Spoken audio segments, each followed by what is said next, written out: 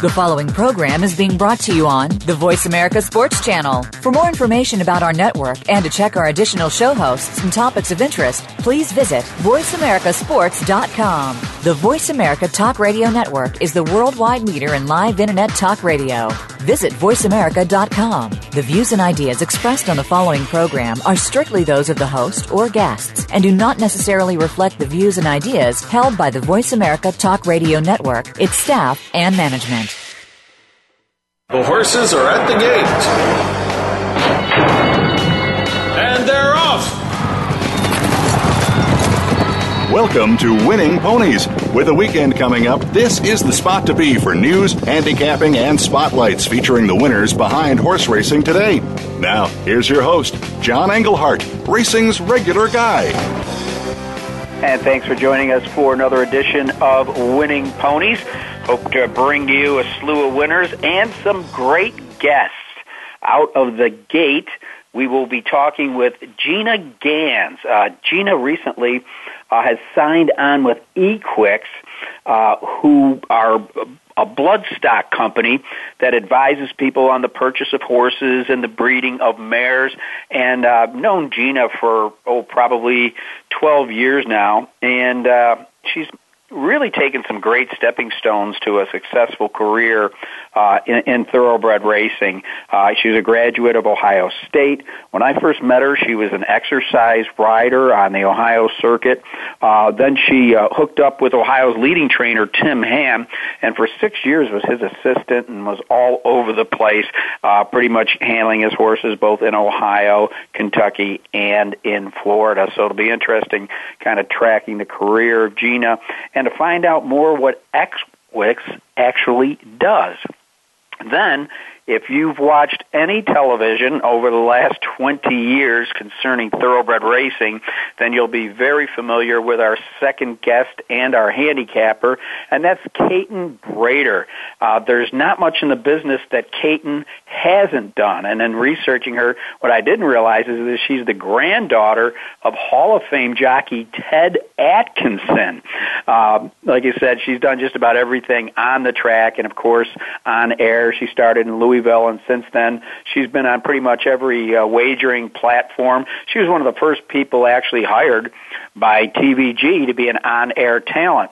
So we're going to talk about the life and times of Caton Bredar, and then we're going to break down a series of stakes races from Gulfstream Park.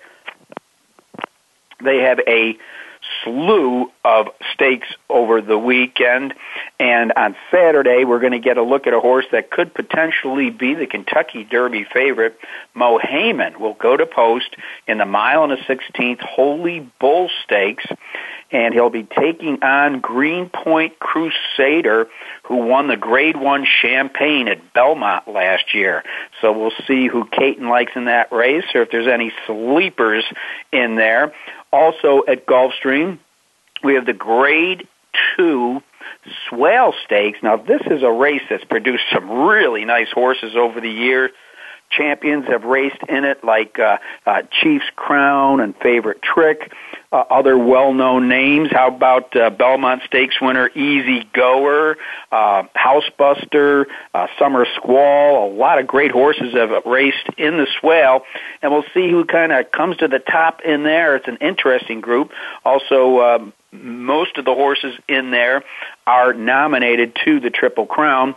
Then we'll take a look at the girls, the 3-year-old fillies down at Gulfstream, see if they can stretch out a little bit. This is 7 furlongs. It's the Grade 2 Forward Gale Stakes. So that's a look at our guest and the races that we'll be looking at. Hopefully last weekend you pulled down some easy win forms because we had some nice winners just yesterday at Tampa Bay. How about this one in a pick 5, $15,320. Unbelievable how they came up with this one. Of course, Fairgrounds is running now, and we had a 50-cent super high five, $9,468. And Tampa Bay, one of the popular signals to you simulcast players because of the large fields they get. Just the other day, we had a 50-cent super high five of $5,837. And just 2 days prior to that, had a $1 superfecta key that returned over $4,700. So, Winning Ponies, we're happy to bring you the radio show, but you definitely want to pull down the easy win forms when you're going to the races or a simulcast center near you. All right, well, all eyes turn into Vegas. It's the 17th annual National Handicapping Championship. Seems like it started about 5 years ago under the guise of Stephen Christ. And so it runs from today through Saturday at the Treasure Island in Las Vegas. The largest purse in handicapping history, estimated at $2.45 million, with $800,000 going to the winner. And, of course, the winner gets an EQUIX Award for Horse Player of the Year. Now, you can't buy your way into this one. You got to win with a qualifier. There's 507 individuals that are going to be playing. 119 of those qualified twice. So entry-wise, there's 626 entries. Also, there's people going for repeat winners. Stanley Bablish, Richard Goodall, Brian Troop, Michael Bacek, who's been on this show several times, and Jim Bennis. Also, there will be 6 winners of the prestigious National Handicapping Tour that have won the competition over the years. Tom Noon, Paul Sherman, Mark Streif, Ben Sunja, and then in 2014 it was Eric Moomey, who's been a guest on Winning Ponies, and just last week we had Jonathan Kinchin, who I understand is off to a fairly good start today. Plenty of places you can go. If you go on drf.com through the racing forum, you'll be able to track the play of the guys in the National Handicapping Championship. And there is a Hall of Fame, and we had 2 people, one that's been a guest on Winning Ponies, and that's Stephen Christ, who actually was influential in the formation of the NHC, and he is being inducted into the Hall of Fame. Of course, he's the publisher and great columnist for the Daily Racing Forum since 1998. And Judy Wagner, who is the first horse players representative on the NTRA Board of Directors, and she's being drawn in. So congratulations to the both of them. All right, now it is Triple Crown nomination time.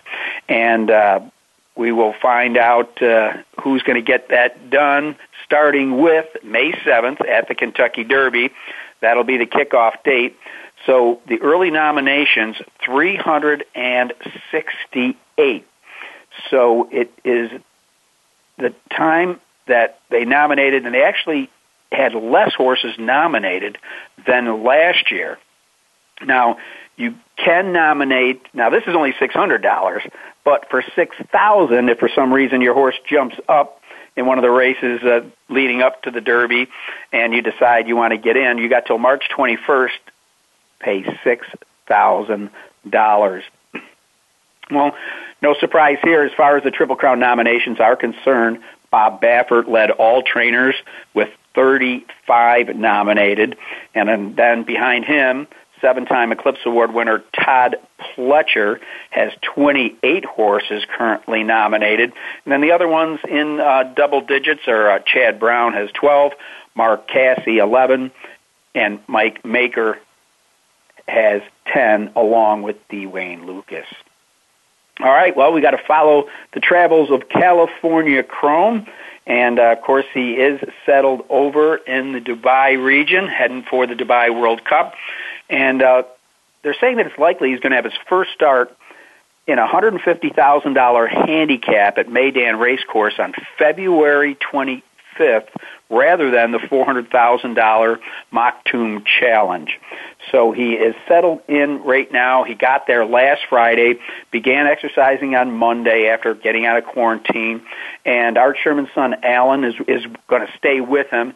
And according to Art Sherman, Alan texted me, and the horse looks good, been galloping for a few days, and moving forward. So California Chrome, you may recall a couple of weeks ago, won his 2016 debut in the Grade 2 San Pasqual Stakes at Santa Anita. And right now, he's 5. He's now won 10 of 19 for earnings of $6.4 million. Well, I had a close call last week. Our friends at Old Friends had a fire at the farm, and their barn that went down fast. It was the quarantine and medical barn that caught fire last Saturday. Luckily, the two residents there, which are Alphabet Soup and an auction rescue horse, Archie's Esco, got out in time.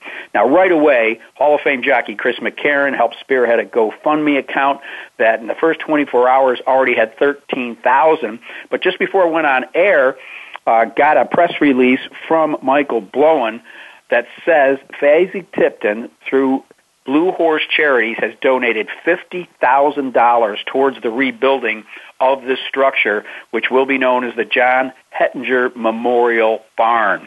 The Blue Horse Charities was founded by John Hettinger, and he was a friend of Michael Blowen's, and certainly he would be very happy to know that money is going to this. And Blowen did say that all the donations received will go to the rebuilding of the new fire-safe hospital barn, and also to updating and fireproofing the larger main barn on the property of Old Friends. So best of luck to those guys. If you're planning on playing Charlestown, well, the Saturday card and the Friday card have been moved to Tuesday and Wednesday. So make note, they're still recovering from the impact of the extreme winter weather. So you're going to play Charlestown, you're going to play it on Tuesday and Wednesday. Well, close call, Robbie Davis's son, Dylan Davis, it looks like he's going to be out 3 to 4 months with a shoulder injury. Ironically, Robbie Davis, who's a great veteran jockey who's now training on the New York circuit, had not one but 2 kids in the race. His daughter, Jackie Davis, the younger sister of Dylan, also was unseated, but she returned to win a race on Friday at Aqueduct. It was her first win of the meet. Dylan Davis, I've met him, great quality kid, just like his dad, and he's only 28 years old. Again, we wish him the best of luck, out 3 to 4 months. In breeding news, just something real quick. My friend Joe Neville just broke this story that nobody knew about, and that's Kentucky Oaks winner Lovely Maria has been sold to Japanese interest. Winner of the 2015 Kentucky Oaks. They're not displaying any information about the actual price. She's a 4-year-old daughter of Majestic Perfection, who was previously owned and raced by Brereton Jones, who stands the sire at Adrie Stud in Midway, Kentucky. You may recall Lovely Maria had won 4 of 11 career starts for earnings of just over $1 million. Some not-so-good news in the breeding seasons. Grade 1 winner Somali Lemonade was bred to Frankel and, sad to say, over in Europe, passed away at Loft Hall Stud in Essex, England. Of course, Somali Lemonade had a 24-race career with a 6-3-3 record, $981,000 in earnings. And just last week, we had to tell you about the loss of the stallion Arch from Claiborne Farm.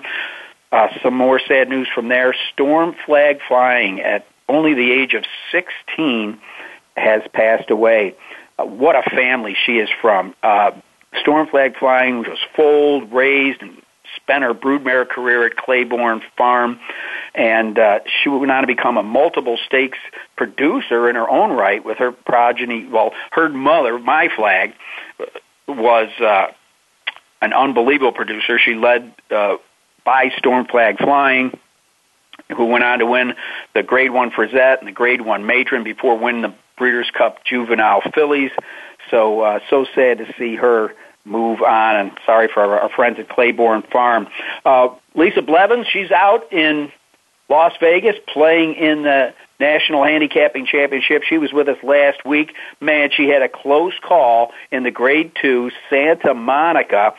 She picked a really nice horse that went off at 8-1 named Finest City, made a great case for Finest City, who ran a game race in the Santa Monica and was bothered late coming down the stretch in a 3-horse photo finish and was upset by 60-1 shot, Lost Bus.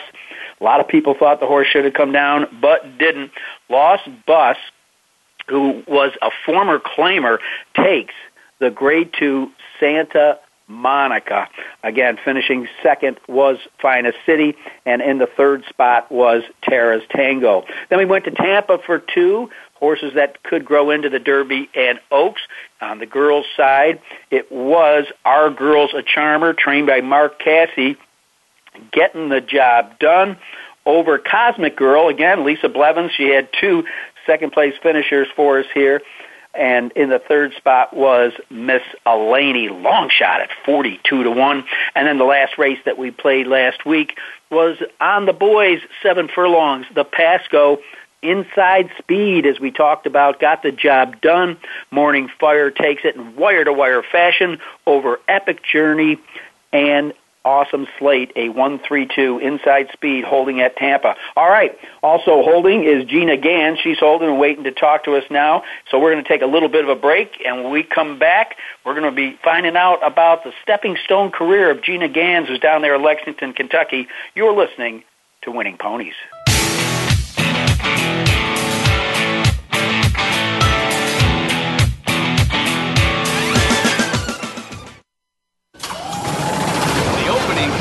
Is a beauty. There's a fly ball deep right field. Back goes O'Neal. He's at the shot. Got it with 2.8 seconds left. To left.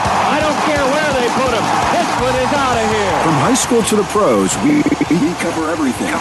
Let your voice be heard. Voice America Sports.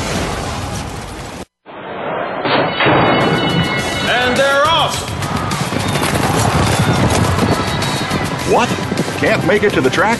You can still get all the action with winningponies.com, the home of the easy win form, the most accurate predictions on thoroughbreds, quarters, and Arabian horses at most American and Canadian tracks. Whether it be the Triple Crown, Breeders' Cup, Travers, Haskell, or your daily races, don't worry, let winningponies.com make some money for you. Your internet flagship station for sports. Voice America Sports.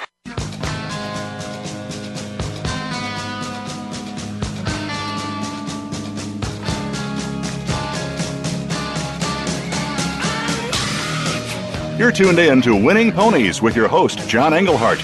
Got a tip for us? Need a tip from us? If you want to talk with John or his guests, the phone lines are now open toll-free at 1-888-346-9144. That's 1-888-346-9144. Or you can send an email to show@winningponies.com. Now, back to Winning Ponies with John Englehart.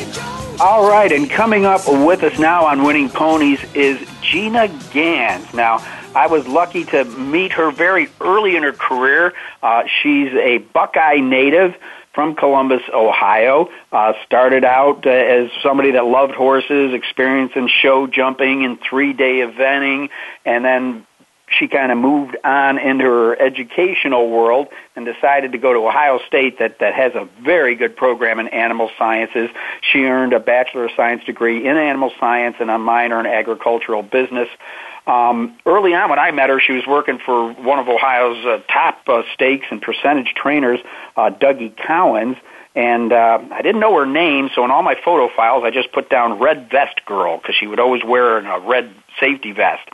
So I could mark down who she rode. And then after working with Dougie, who I think gave her a lot of experience on horseback, she hooked up with Ohio's leading trainer of stakes horses, perhaps ever. I'm not sure how far back we go in the racing books, but we've talked with his brother, Tom Hamm, who works with TaylorMade, and this is Tim Hamm, who's just an outstanding trainer.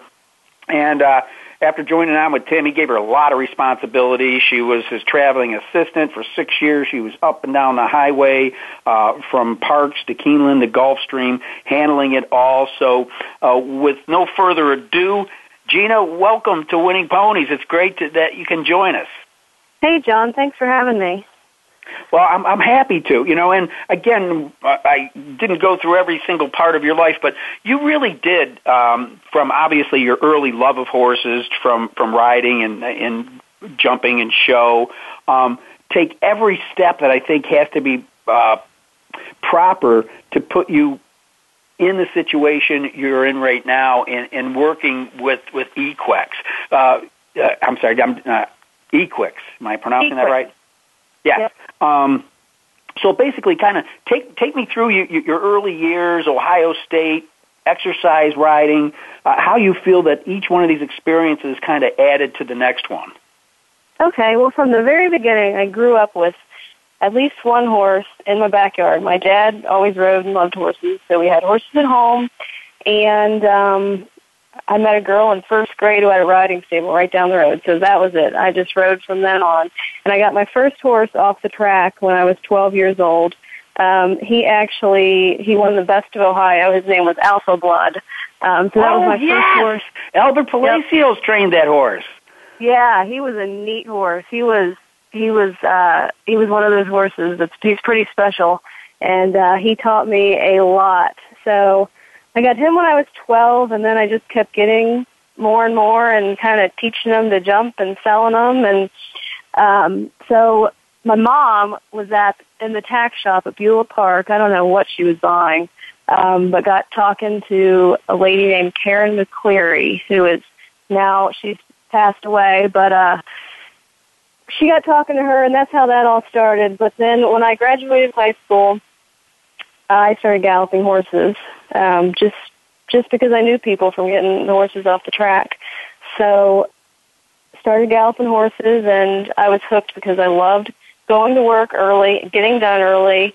I loved just going to ride and not having to have perfect equitation and do everything perfect. You just worked hard and got the job done, and I was fortunate that even though it was at Beulah Park, I always worked for good people like Dougie and John Burke. There were just so many good people that I worked for and learned a lot. So I went to Ohio State then and still galloped horses, and then I met Tim and started working for him. I was his assistant. I went to Gulfstream right away. That was an eye-opener, going to South Florida. A little bit farther away than Beulah Park, I can tell you that, in a lot of respects.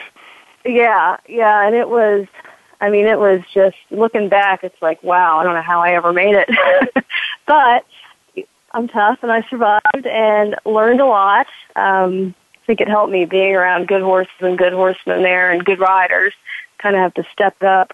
So from then on, I went to Keeneland and Presque Isle, back to Keeneland and Gulfstream. I did that for 6 years. And then from there, let's see, I guess there I had at least 10 horses, sometimes up to 25 or 30, and all the employees. I kind of ran the shed row, galloped a lot of horses, and in Presque Isle I would gallop 10 a day.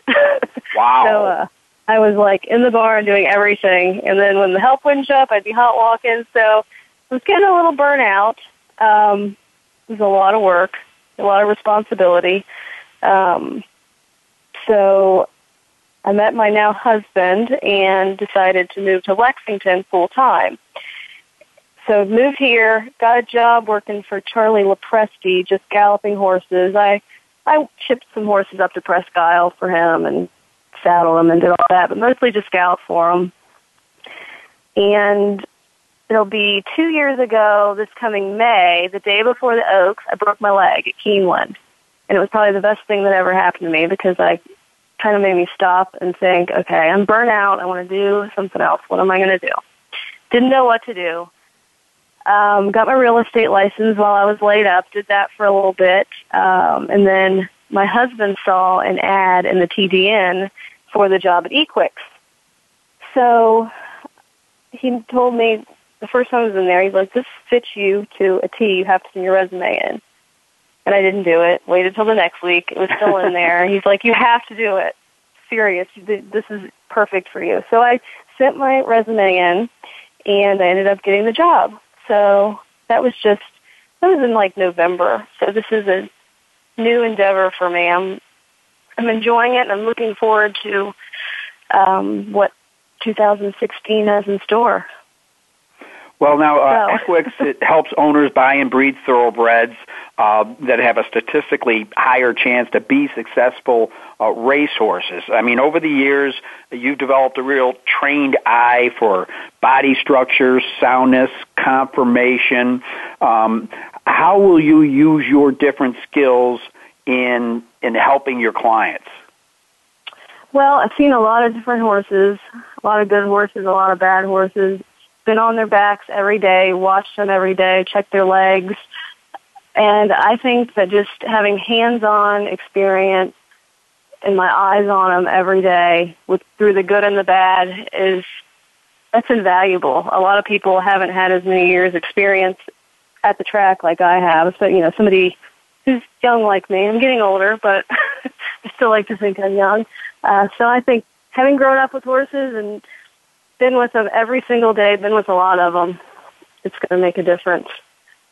Now, what would you say, as far as working with EQUIX, do you have experience in many of the different sides that they offer, such as the balance of structural components, the breeze show videos, the mating analysis? Do you have a particular strength, or do they expose you to all of this so you can convey it to your customer? Well, a lot of it is new to me. There's not really any other company that does what they do, so it's new to me, just like it would be for anybody else. I have worked the sales some with Joe Brocklebank, who he's a great friend. He's done a lot for me, and I've been able to work the sales for him. He's very knowledgeable and been around forever. So I've learned a lot from him looking at horses at the sales. I was around it some. Tim, he sold some. I actually breezed a horse at Calder when they had Phasic Tipton at Calder. I breezed a horse as a sale for him. So I was around it a little bit there. I think I have a good eye for looking at a horse. I can pick out a pretty good horse. But after that, with the heart scans and that, I'm learning all of that. But it's a neat job because not only do you use horse knowledge like I have, but also use your brain, and there's a scientific part of it. So it's good to exercise my brain and think about things and not just use the horsemanship that I have. Well, and that's the key word is your horsemanship, because you have seen it from Beulah Park to the Keeneland Sale. So you've seen it all. You know what to look for. But like I said, you came up under two of the most quality guys that I know that race in Ohio, in Collins and Hamm. And it has to be such an advantage that for so many years you were actually in the saddle. So you knew, A, what a good horse looked like, and B, what a good horse felt like. Yep. I think it made a big difference. And I have to get better. I'm so used to being on their back and feeling everything and seeing everything from the saddle. It's been a little bit of a challenge for me to kind of change roles and be on the ground looking at the horses instead of feeling them like I have for so many years. Well, you've always been a quick study and a fast learner, and I know you got to love being in the Lexington area. You got to love being with EQUIX. Now, if somebody wants to tap into your services, Gina Gans, how do they get a hold of you? Well, you can go to our website, which is equixbio.com. All my information's on there. You can call me. My phone number's on there. Just Google EQUIX, and it'll pop up. There's a lot of information on our website that's really good for anybody to look at. You can even watch some of the slow motion videos. Actually, there's a lot of slow motion videos on there that the public can watch, and you can contact me through there. Well, I hope some of our listeners do if they're interested in getting in the business, because I know one thing, not only have you taken every proper stepping stone in the business, but you're extremely honest and you're a great communicator, Gina, and I wish you nothing but the best in the future. I know you're going to make it. Well, thanks so much, John. Thanks for having me. It's always good to talk to you. Happy to, and I'm sure that we'll bump together someplace down around Lexington, most probably someplace at the Keeneland Sale. I always see you in the paddock at Keeneland. Well, I'm kind of easy. I'm the short, fat guy with the camera. No.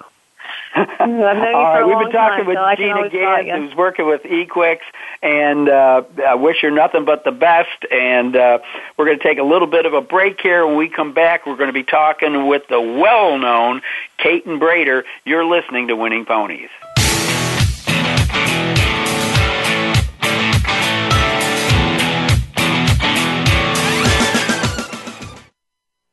The fans now have a voice to speak their mind. No holds barred. They need to bitch his ass and then move on. I just think that the coach made a mistake. All crazy. NFL, MLB, NBA, NHL. Speak up. Speak up. Or forever hold your mouth. We ain't playing around here. Voice America Sports. And they're off. What? Can't make it to the track? You can still get all the action with winningponies.com, the home of the easy win form, the most accurate predictions on thoroughbreds, quarters, and Arabian horses at most American and Canadian tracks. Whether it be the Triple Crown, Breeders' Cup, Travers, Haskell, or your daily races, don't worry, let winningponies.com make some money for you. Your internet flagship station for sports, Voice America Sports.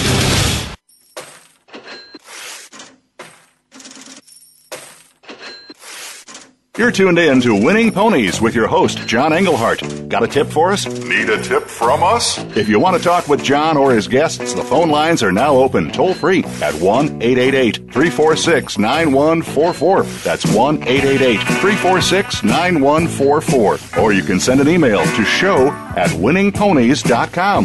Now, back to Winning Ponies with John Englehart. All right, and with me, a very well-known racing personality. So happy to get her on the show. I've had different people saying, when are you going to get Caton on? I'm like, that's a good idea. I'm going to give her a call. So I did. She agreed to come on. If you've ever turned on your television over the past, I'll say 20 years, odds are you've seen Caton in one way, shape, or form, whether it was Wave TV. As I told you earlier, she was one of the first on-air talents for TVG. She's worked for HRTV, and she was a key part of an Eclipse Award-winning production called A Legend Reaffirmed, which celebrated the 30th anniversary of the last Triple Crown. That, of course, back then was affirmed, and that won an Eclipse, an Emmy, a Society of Professional Journalists. I could go on with her credentials, but it would take up most of the spot. So with no further ado, Caton Bredar, welcome to Winning Ponies. Oh, thank you, John. It's a treat to reconnect and to get to talk to you tonight. Yeah, it has been a long time. I mean, it was back when the Cincinnati track I work at was still called River Downs, and you were doing a feature for somebody. I think you might have been with Stu Kirschenbaum. I could be wrong. No, I think that's what it was. It was a while ago. We had a show. In fact, it was a show that I really enjoyed. Tom Durkin was a part of it too, called Thoroughbred Week, and I did, or Thoroughbred World, I should say, and I did a handicapping segment, and we tried to shoot at a lot of different racetracks, and part of the time they called it in the handicapper's corner, and another part of the time we called it the Equibasics of Racing, when Equibase was sponsoring the segment. But and that was my first opportunity to get to come to Riverdowns at that time. So many races ago that I think we first crossed paths.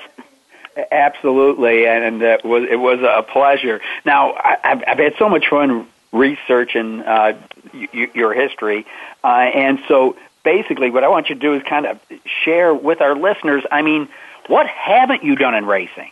I mean, tell us about the very early years. I mean, I know that it's in your bloodlines. I didn't realize that you're the granddaughter of Hall of Famer Ted Atkinson. Yeah, it really was.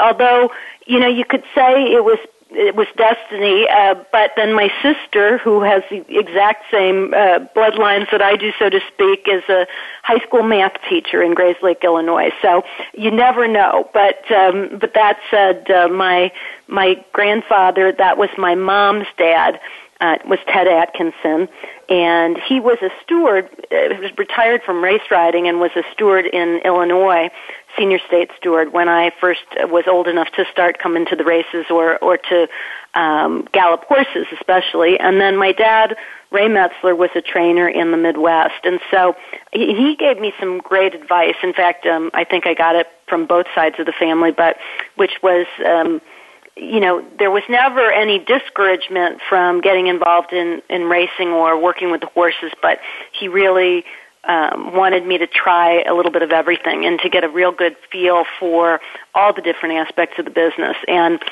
So I started with the passion for racing, but and horses specifically. But what was fascinating is before it was all said and done, I kind of found that my niche was connecting the people as well as the horses with the television and the handicapping and kind of bringing it all together. But I did do a little bit of everything, and I kind of jokingly say, I work for anybody that'll have me, but I have felt that by working a little in the racing office, and I'm married now to a jockey agent, but at the time that I met him, Doug was a racing official, so I had a lot of experience kind of in the racing office, and then worked in publicity and marketing quite a bit and group events, and just kind of tried to explore all aspects of the business, which I think really kind of has helped me along the way. Well, you kind of dropped his name, Doug Bredar. If anybody doesn't know, he's had many different positions in thoroughbred racing, but right now he is the agent for the 6th leading rider in the United States, Florent Geroux, who's just setting the world on fire. Boy, he got on the right roller coaster for sure. Oh, John, it's so exciting when you say that too, because of the we've been Doug and I have been watching the standings, and he's worked so hard, both Doug and Florent, from about basically 5 or 6 years ago to get to this point, and to have him be among the top riders in the nation is just amazing. Last year was an incredible year, and right now. He's, just doing all the right things, and they're in the right places. And the hard part has been that he's had to go on the road a lot. Doug's had Florent primarily in Chicago and in New Orleans in the wintertime, and then my circuit has been more Kentucky and all over the place, and then, of course, Florida in the wintertime. So there's some sacrifices, but we've kind of had a meeting of the minds, so to speak, where Doug's been coming in on the dark days to Florida a lot the first part of the season. Now I just got back from New Orleans a couple nights ago, and we've been going back and forth a lot, but it's all paid off, and it's just been a real pleasure and a lot of fun, and kind of a different aspect of the game when he decided to be an agent, to see that, kind of side of things that I don't think I really was quite as cognizant of. But Florent is just a terrific, not just a terrific jockey, but he's really a good guy too. He's got 2 little girls, and he's a great dad, and so this has been just a lot of fun.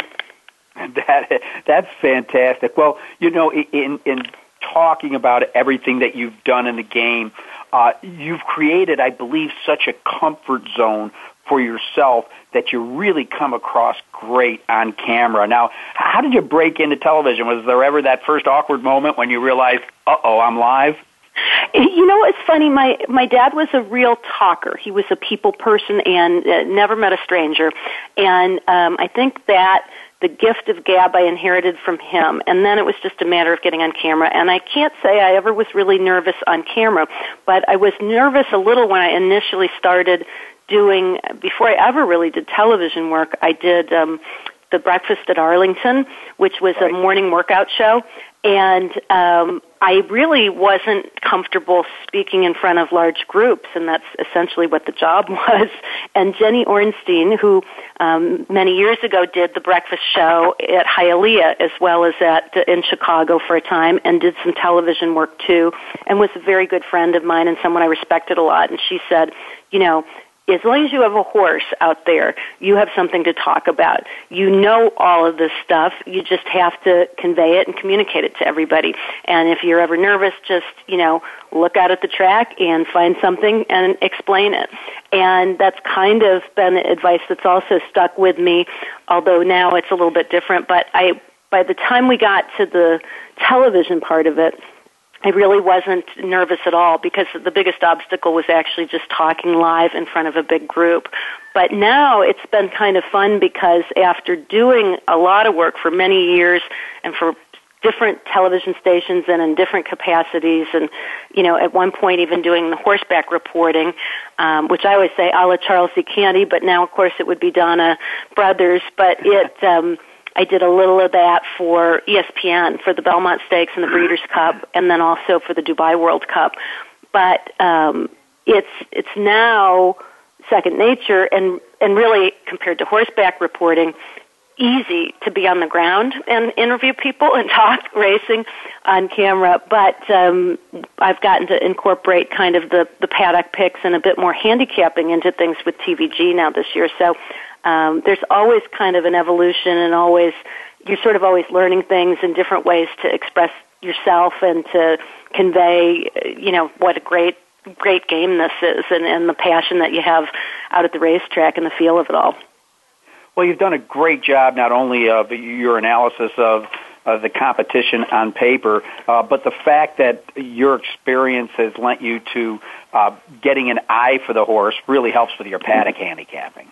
Oh, thank you. It's been a lot of fun because that's sort of, I worked with hunters and jumpers and show horses, and then I've worked around a lot of different trainers over the years, but the last couple of years, especially being in the paddock for every race, even if I wasn't doing a paddock pick per se for television, but just looking at the horses and trying to see, what they conveyed, gave you a lot of opportunities. And, we've seen so many great horses and great horsemen, especially in South Florida, that you kind of got to hone your skills a little bit with it. But it's been very gratifying because it's also been, thanks to TVG and the avenue that I've had this season, a lot of people have come up and talked about the picks helping them with their handicapping and with their gambling. So that has been a lot of fun, too, to just, connect with the fans and find out that it is being helpful to some of the bettors. Yeah, and, I've run my fair share of seminars, and I tell everybody, look, you're not super glued to your seat. Get out, go down. The paddock's usually a beautiful place to be at most tracks. Take a look at the horse because they're athletes, and if they're having an off day, they may show you with a droopy ear or kidney sweat or the way they're communicating with their handler, or they may come out there and look like a prize fighter and realize, boy, this trainer's done an excellent job. This horse is dappled. He's looking good. He's looking strong, and it could push you one way or the other because, on paper, they're all so close for the most part. It really is true, John, and you know what? It's funny because I think that some of the people that are just learning the game or new to the game can be the best at this if they actually do take advantage of coming down because they don't have preconceived ideas or necessarily feel like they know what's right or what's wrong. But I always say if you follow your instincts, and you take a few suggestions or just a few bits of information, and then you just go and you look, it's almost like meeting people or looking at a group of people and kind of immediately following your instincts as to what you get from them. If they're angry or if they're not well or anxious versus really happy or confident. And I really think that people underestimate their ability to kind of perceive things and suss out those types of emotions and situations. And I think the new people, I have a camera person who is very young and who works part-time at the local station for the ABC affiliate, but then works for us as well. And he's actually worked with me the last 3 years. And he's gotten more and more and more into it and is now every race just looking to see which horse he thinks looks the best. And then even if you don't bet every race, you can at least use that as a gauge. And he's graduated to making some bets and actually cashing some tickets and has done really well. And he has a great eye for horses. But all it took is just starting to do it. You've got to get up there and as you say, get out of your seat and come down and look at the horses. Absolutely, and you help everybody in the audience you communicate to do that. Well, again, we're talking with award winner Caton Bredar. We're going to take a little bit of a break, and then I'm going to ask her to put 10 pounds in a 5-pound sack and take a look at 3 quick races. Nice day at Gulfstream Park for you handicappers out there. So, with that said, we're going to take a break. You're listening to Winning Ponies.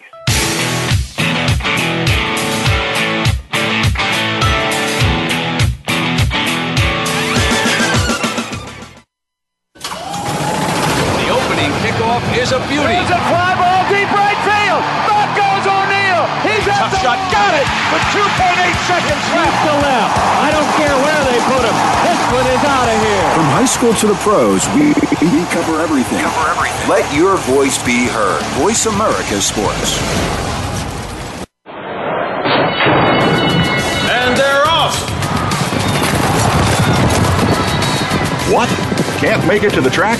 You can still get all the action with winningponies.com, the home of the easy win form, the most accurate predictions on thoroughbreds, quarters, and Arabian horses at most American and Canadian tracks. Whether it be the Triple Crown, Breeders' Cup, Travers, Haskell, or your daily races, don't worry. Let winningponies.com make some money for you.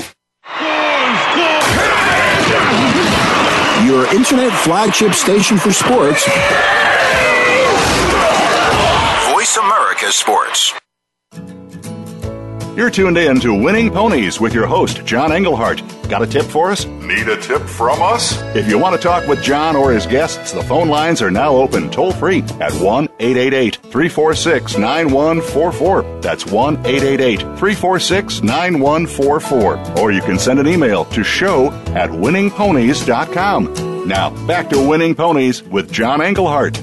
All right, and with me, Caton Bredar. She's lucky to be down there at Gulfstream Park with the warm weather. And we're going to take a look at a race that's had impact on the Kentucky Derby, and it is the Holy Bull Stakes, a Grade 2 race going a mile and a 16th. 1994 was won by Gopher Gin, and 2006, a nice horse by the name of Barbaro took down this race. And with the Triple Crown nominations coming out earlier today, it looks like there's only one horse in this field, the outside horse Frontier Ranger, that is not nominated to the Triple Crown. And, of course, Caton, it looks like all eyes are going to be going on Mohaymen. This horse looks like a monster. He really does. And, I had opportunity to speak to Kieran McLaughlin, his trainer, a few days ago and asked him, having brought over the past few years horses, he brought Kyra Prince, and then last year brought Frosted to the Holy Bull, where he felt like Mohaymen was. And he said, obviously at this point, he's a better horse than either of those two were. And I think that's pretty high praise, because I was pretty high on Frosted, and even at the Holy Bull considered him one of my top 3-year-old prospects. So if Mohaymen is already, and he certainly has done more with 3 starts, he's undefeated, but I think that speaks volumes to what Kieran feels like he has. And he really hasn't missed a beat as far as his training. He kind of eased off him after the Remsen, gave him a little break, brought him down to South Florida, and brought him back very gradually. They started working at Palm Meadows back in December, right at the end of the year, December 31st, I think, and he's been consistent ever since with his workouts. His last workout was very fast. It was the best of 10 for 5 furlongs. It was 59-2. And Kieran said they originally were hoping for something a little bit slower, but he said he did it so easily. And I think that's another thing that speaks to ability. You see these horses, these really, really good horses that always do a little bit more than their trainers even expect that they're going to do. They didn't bring him to school in the paddock, which Kieran typically does with his horses, but he said he's kind of a light-framed type of horse, and right. He doesn't want to risk bringing the horse over to school, getting Mohaymen all worked up, and having him lose a little bit of weight in the process, and then off of just one race with the schooling, then be set back rather than use this race as a step forward. So I thought that was an interesting move and a little different than in years past, but I'm very eager to see him. I have not seen in person this season most of the horses in the field. Just a couple of them have raced at Gulfstream, but it really looks like it's Mohaymen's race tactically, too, because he has some early speed, and there really isn't much speed in this race. There's maybe Conquest Big E could be forwardly placed for Mark Casse, but I think that's a big maybe because he really hasn't shown that kind of speed on a fast track. And there's just not a lot of early pace in here, so I think it's going to be a very good race for Mohaymen. Absolutely. I think this is going to be a day where you might want to do a lot of, your pick threes, et cetera. Of course, if you're looking for an exacta in here, I mean, it's hard to knock a horse that won the Grade 1 Champagne, Greenpoint Crusader, who got mugged early in the Breeders' Cup Juvenile last year. But, Kate, when I look at Mohaymen's just easy works there at Palmettos. And then I look at Green Point Crusaders, which are still impressive. I mean, Mohaman's still about 5 or 10 lengths faster than this horse in the morning. I see Mohaman on top, a Green Point Crusader, and like you said, the one that those two might be running down is Conquest Big E as far as a trifecta possibility. Now, there's going to be a horse race run earlier in the day, the Swale Stakes, and it's a grade 2. It's 7 furlongs, so you're probably not going to get any Derby points. But let's face it, you can go back to 85 when Chief's Crown just beat Creme Fraiche, and 88 it was Seeking the Gold, and 89 Easy Goer, 90 at Housebuster beat Summer Squall. So you've had a lot of talent come out of the Swale, so there's no reason to think that after winning this race, some of these horses might not step up to the Florida Derby. Truly, and I think because it didn't draw a huge field, we're talking only 6 3-year-olds. And the favorite being kind of a locally based horse, that Awesome Banner, that maybe this race is not going to get the credit it deserves, but I really thought Awesome Banner is something special, and I think that's part of the reason the field came back as compact as it did. He won the Hutchison just so easily. It wasn't a lightning fast time, but he did it exactly the way you wanted a horse to do it, and this is Stanley Gold, who developed Awesome Feather, who would be undefeated and win the Breeders' Cup Juvenile Fillies, and come back as a very nice older horse as well. And Awesome Banner has a similar type of pedigree, same owners, Jacks or Better Farm, who bred her, or bred Awesome Feather, bred this one. He's 2 for 2, broke his maiden at Gulfstream in June, then had to have surgery, went to the sidelines, had surgery, and came back in the Hutchison as the favorite and won almost as easily as he broke his maiden. So I am very eager to see him. I think 7 furlongs shouldn't be a problem at all. He draws fine because he's got a little speed inside him from Richie the Bull, but at the same time, I think naturally he's going to find himself on the lead, and he'll be very tough. But I'm eager to see Economic Model, who draws the outside. He's the son of Flatter, who has just one start, broke his maiden at Saratoga back in August for Chad Brown. And Chad's been sort of quiet. He's a little bit quieter this meet so far than in years past, but that said, I expect that we're going to see more and more from his barn. An Economic Model is kind of bred to get better as he gets longer, since he's by Flatter, but he showed me something in that debut. He was the favorite, so he was obviously pretty well regarded, but kind of broke sharply, then settled back, then did what he was asked to do, and now Joel Rosario picks up the mount there. So those are kind of the 2 horses that, in my mind, I'm keying in on. You've always got to worry about Todd Pletcher. He's got Ready Dancer, but I don't like that inside post, and he could certainly improve. But to me, I think Awesome Banner is going to turn out to be just a kind of a super horse. And in this short field, there's only 2 horses that are not nominated to the Triple Crown, so there's a lot of hope there. Again, 7 furlongs, they could stretch out. My producer's telling me I only got about 3 minutes. I'm going to probably give you I don't know if this is the toughest race or not, but it is the grade 2 Forward Gal, and I guess the mystery horse in here is Catherine Sophia. Is she good as her running line indicates?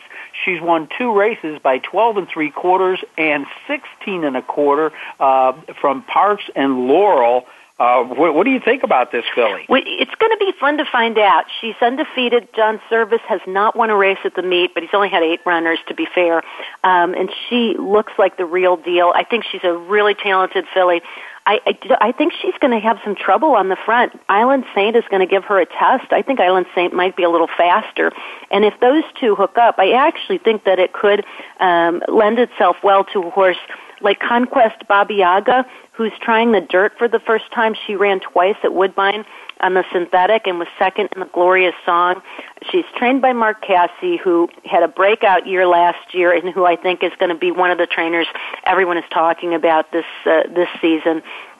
And she's by Uncle Mo, who is the hottest sire around. So I think she can sit in the garden spot. Mike Smith is actually in and going to be riding her for the first time.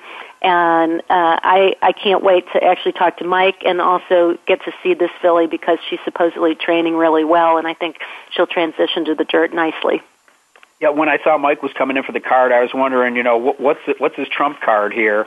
And it may well be Conquest Baba Yaga. We're going to see a lot of Conquest horses, I believe, on Saturday at Gulfstream Park.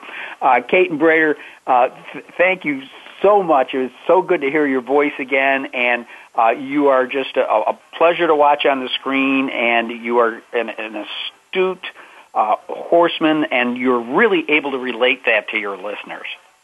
Well, thank you. It's always a pleasure, and anytime, give me a call. I would love to join you again.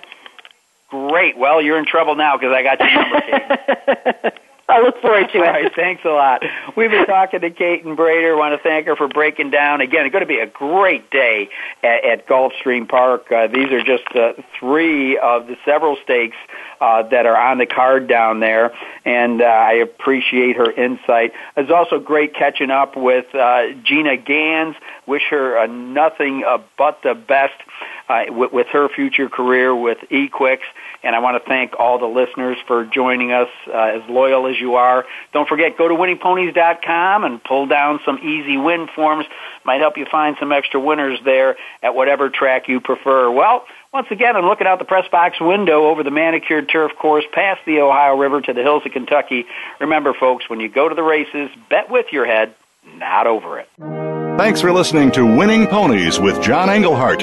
We know the information from today's show will help you at the next post. Keep listening for more next Thursday at 8 p.m. Eastern Time, 5 p.m. Pacific on the Voice America Sports Network.